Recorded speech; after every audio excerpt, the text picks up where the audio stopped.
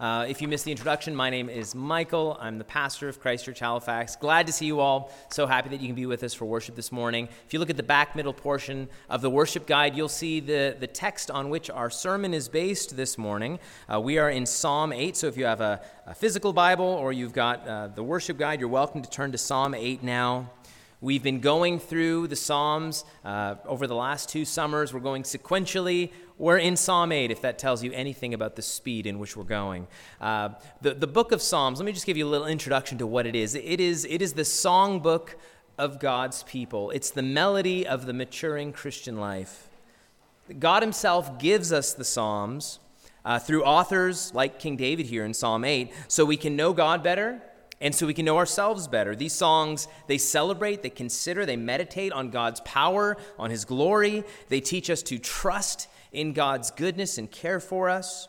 And really, perhaps there's no finer example of all that's precious about the Psalms than Psalm 8, what we have in front of us right now. This is a glorious psalm. It's a wonderful psalm. It brings us up to the heights of heaven and down to the very depths of the sea. It considers all of God's grandeur and majesty, and then it focuses on the tiniest of humans and his care for us. As we sing this song together, as we meditate it over the next half hour or so together, as we reflect it to our God, we're becoming the kind of people that God's made us to be. So let me encourage you to turn to Psalm 8 now in your Bibles. Psalm 8, to the choir master, according to the Gittith, a psalm of David. O Lord, our Lord, how majestic is your name in all the earth. You have set your glory above the heavens. Out of the mouth of babes and infants, you have established strength because of your foes, to still the enemy and the avenger. When I look at your heavens, the work of your fingers, the moon and the stars which you have set in place, what is man that you are mindful of him, and the Son of Man that you care for him? Yet you have made him a little lower than the heavenly beings and crowned him with glory and honor. You have given him dominion over the works of your hands. You have put all things under his feet, all sheep and oxen, and also the beasts of the field, the birds of the heavens and the fish of the sea, whatever passes along the paths of the seas. O Lord, our Lord, how majestic is your name in all the earth. Amen. Let me pray for us. Our Father, this morning we sing that your name is majestic, that you are worthy of praise and celebration. You are good, you are holy, you're wise and loving. We're so glad for this privilege this morning that is given to us through Christ to call you our Lord and to be found to be your people. Would you now please bless the preaching of your word, the hearing of it? Would you speak to us now by the power of your Spirit? Would you mold, melt, and move our hearts to believe your word, to grow in faith, to become more like Christ, your beloved Son, in whose name we pray these things. Amen. Well, Psalm 8, as you heard it read, is a celebration of God's name. Biblically speaking, a person's name embodies their reputation. So to speak of a person's name is to speak of their very identity, the core of who they are. We know a little bit of this, of course, and it's very common for us to know that there are names that are associated with the person themselves. So in English in older times, your last name would be intimately connected with your vocation, with your career, with your trade, with your craft. So long ago, a family's craft would be essential to that family's very identity, who they were, the kind of people they were, and your name would reflect that. So if you were a blacksmith, you would be John Smith. If you cared for the chambers of nobles, you would be Susan Chamberlain. Your name embodied your reputation, your character, your very identity. And sometimes a person's name or character is so notorious, so well known broadly for good or for bad, that saying their name immediately calls to mind that person's character, what makes them tick. So you would not lightly name your child Einstein or Zeus or Hitler or Judas. Because of what those names are associated with. You wouldn't want your child to be associated with that character, with that reputation. If you look at Psalm 8, you can see that it's bookended by 2 matching verses, both in Psalm verse 1 and verse 9. And in both of those verses, again, you see that celebration of God's name. How majestic is your name? The psalmist is celebrating who God is and what he's done. So the question for us is, what is God's name? What should God's name, his reputation and identity, call to our mind whenever we speak it? What's his character like? What has he done? And why does knowing God's name matter so much to us? Why ought it matter to us? Why should we learn to celebrate? Why should we sing about his name as we're being taught here in Psalm 8? Well, this is what we're going to see today. Our outline's pretty simple, and it's this. Knowing God's name gives us our name. Knowing God's name gives us our name. When we know God's name, when we sing it, when we celebrate it, when we revel in it, we learn more about who we are. You could say it this way: knowing God's identity gives us our identity. Now more than ever in history, the search for identity, to know who we really are, is more frenetic, more desperate, more sad, more pitiful than it ever has been. People have no idea who they are, no clue. They don't know why they're here, they don't know what they're here for, and they're desperately looking for answers in all the wrong places. In his excellent book, Rise and Triumph of the Modern Self, Carl Trueman, he traces from pre-modern and ancient thought up through our postmodern age different ways that people have come to understand who they are, where they can learn their name, their identity. Ancient and pre-modern people, they held to an understanding of who they were through what Charles Taylor, the Canadian philosopher, calls a mimetic view. They held to a mimetic view because they believed that the world and everyone and everything in it was created by God.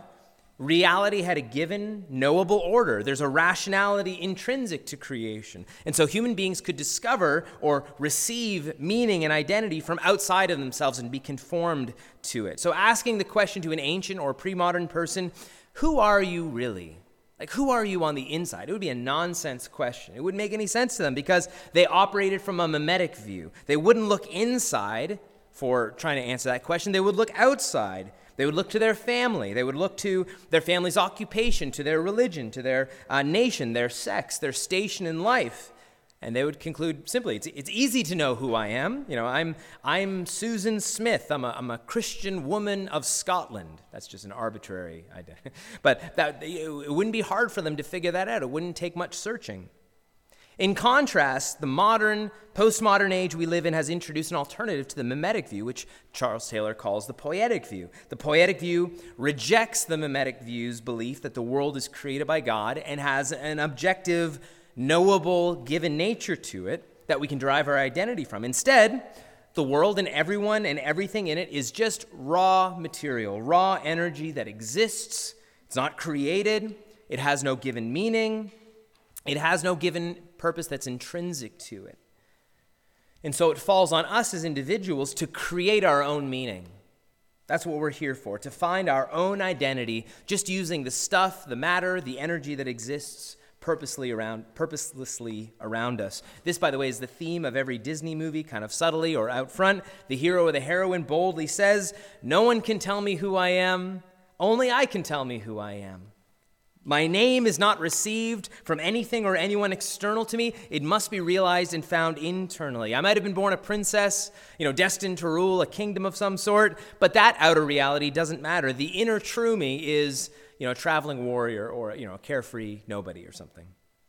And there's different ways that people operating from this poetic view might try to create meaning and identity for themselves. And each one of them, frankly, is devastating. It's deeply sad. Ultimately, it's destructive. And we see this around us all the time.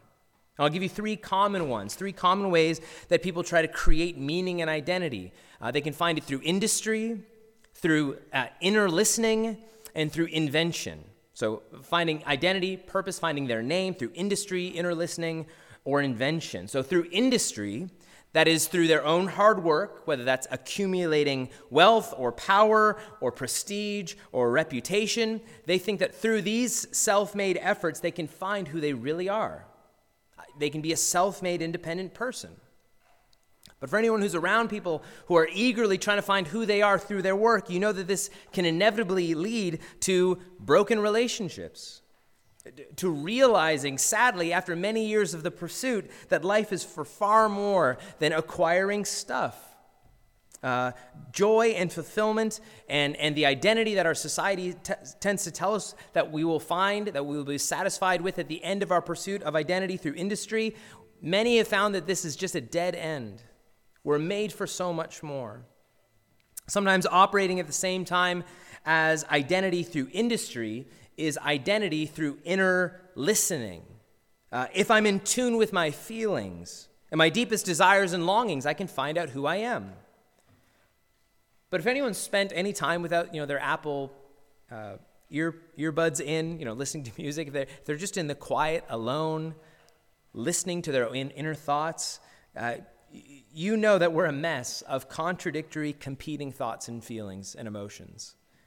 There's no way to know which voice is the true voice.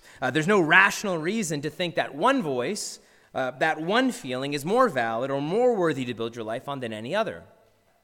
And this inevitably leads to an emotionally unstable and fragmented sense of self. It removes the hope of solidity and contentment that we actually long for. We become anchorless. We're just driven along by every gust of desire and emotion that comes into our hearts.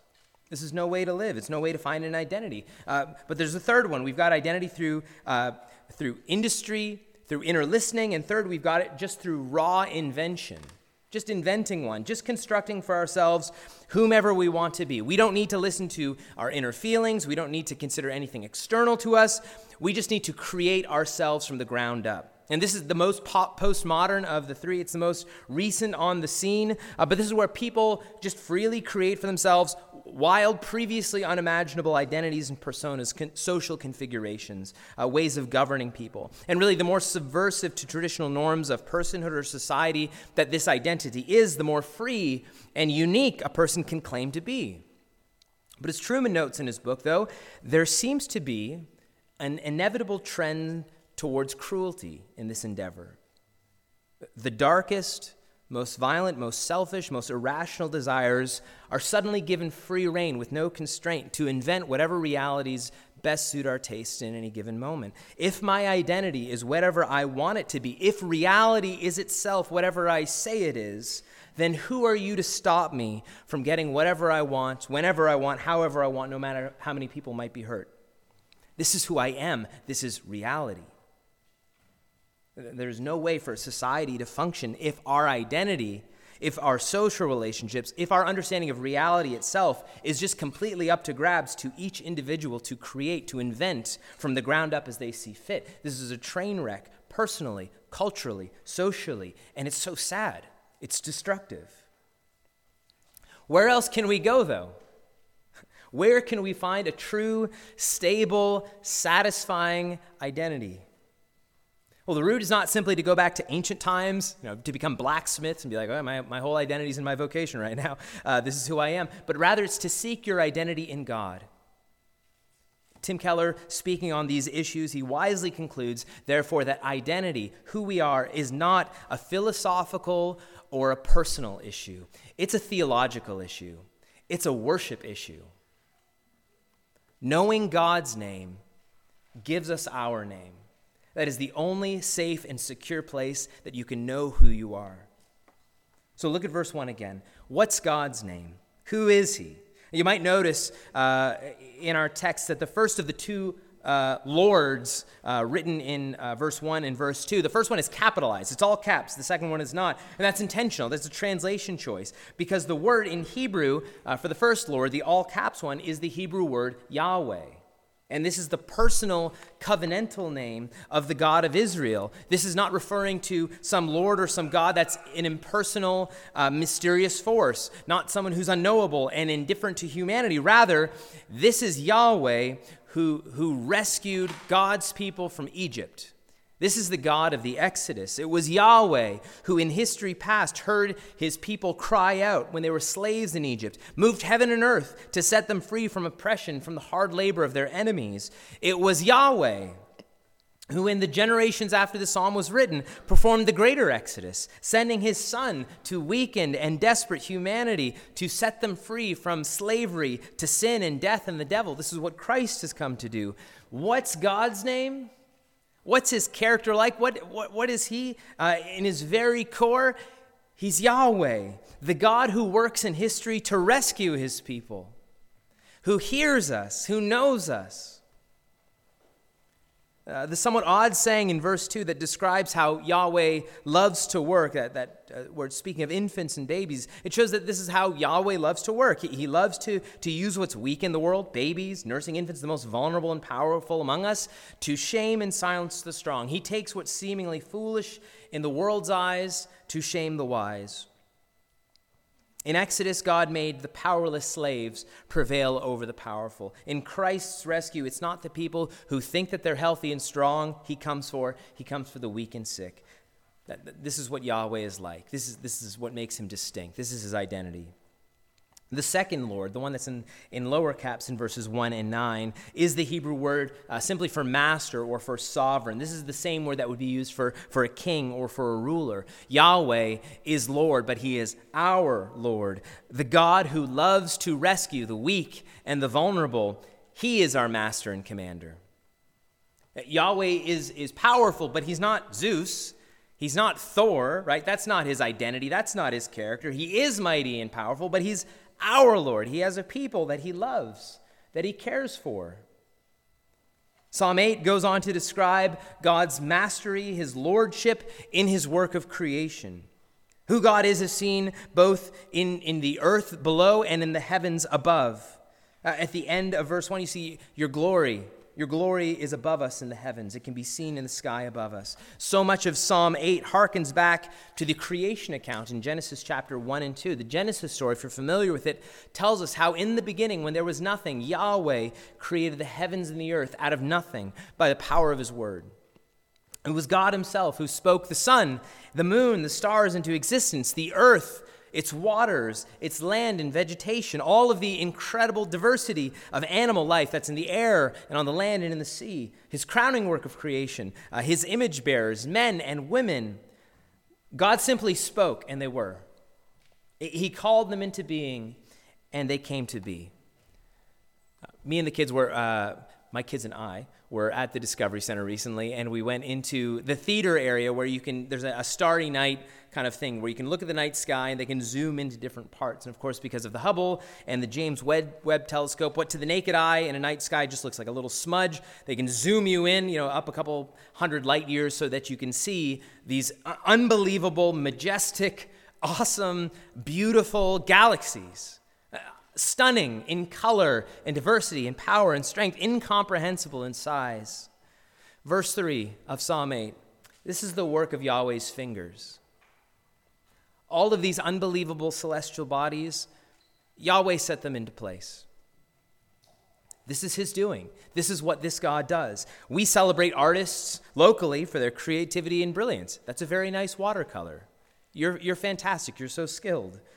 God's the ultimate artist. The one whose words are spoken and take on 3 dimensions, move and have a being. He is the majestic creating God.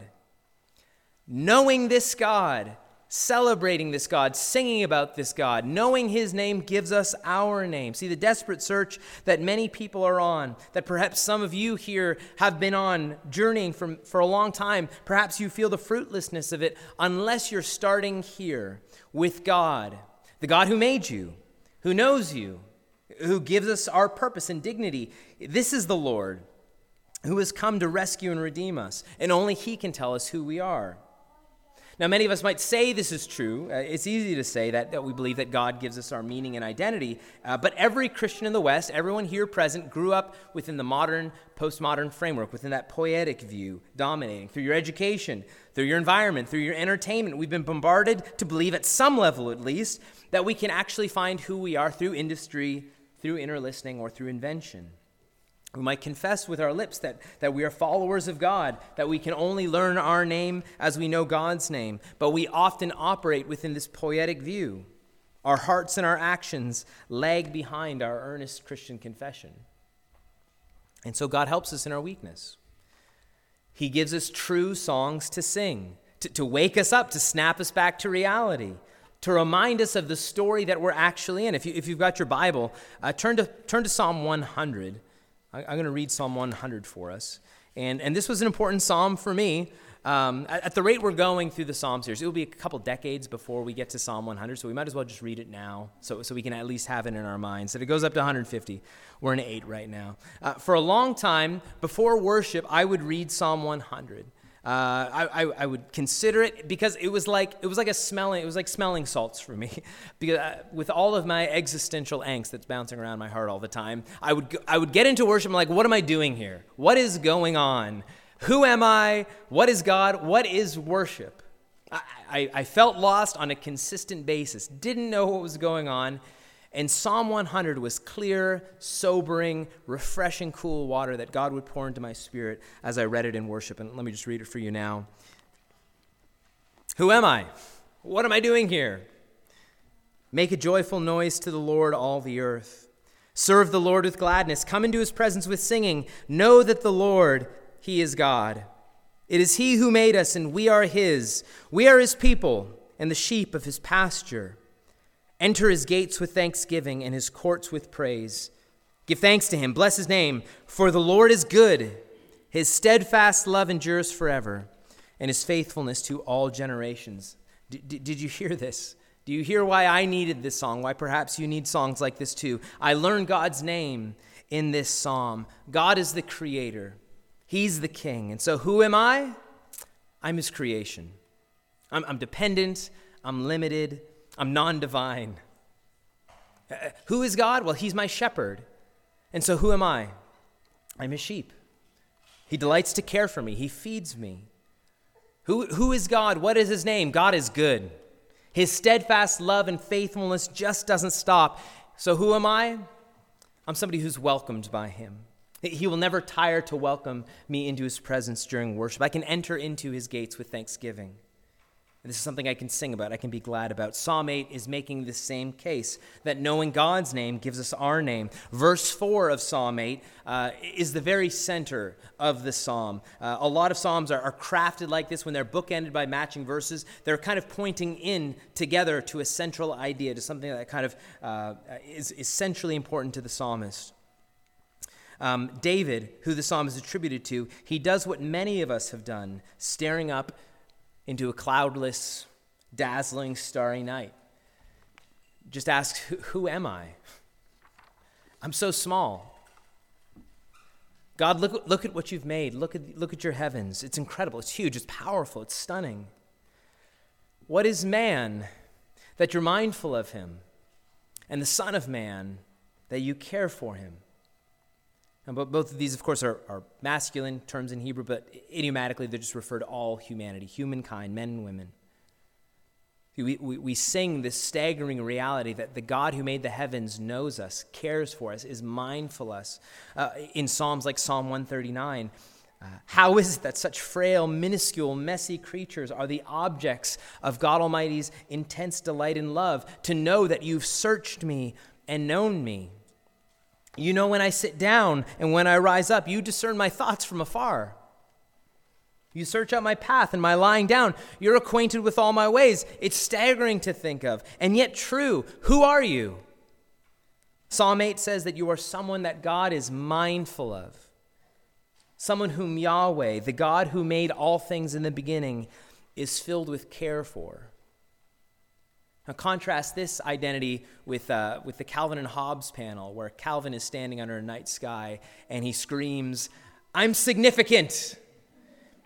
And then the next panel, he screams, "the speck of dust." It's difficult to find meaning and purpose and identity, to know our significance, if we are just raw energy and matter floating throughout the universe with no creator, no meaning, no purpose intrinsic to us, but just something that we've created for ourselves. We might scream, "I'm significant," but in the depths of our hearts, we know that we're not. Knowing God's name gives us our name. This promise in Psalm 8 that God Almighty, Yahweh, knows us, is mindful of us, is meant to stagger us. It's meant to surprise and delight us. Though God is great, though we are very small, smaller than a speck of dust, he knows us. He cares for us. Verse 5 reminds us of our frailty. that there exists heavenly beings. If you look at verse 5, there are personal, unseen spiritual beings whom humanity is a little lower than. We've got bodies that are frail, that fall apart. We need food, we need sleep, we need shelter to survive. Our time on earth is very limited. We're more limited than these heavenly beings, whatever they may be. And yet, despite these weaknesses, in verse 5, God has crowned us with glory and honor. In verse 6, he's given us dominion over the works of his hands. See, the rest of the psalm describes the glory and honor and dominion God's given humans over his creation. This is what humans are like. They're like vice regents in a kingdom. The king has given authority to rule over his kingdom in his name and authority. Or using a picture that Jesus often uses, we're tenants that God has given a vineyard over to for a short time, that we're called to garden, to cultivate, to grow good things in. This is a great passage if you're a conservationist or you love animals. Every creature that's in the sky and in the earth and in the sea below is, in a sense, under humanity's feet. This is a great privilege, but also a heady responsibility for us. We're not a plague on the planet. We're not a disease that the planet needs to be rid of. God, the Creator, has made this world and everything in it and given it to humans to care for and cultivate in his name for his glory. So who are you? What's your name?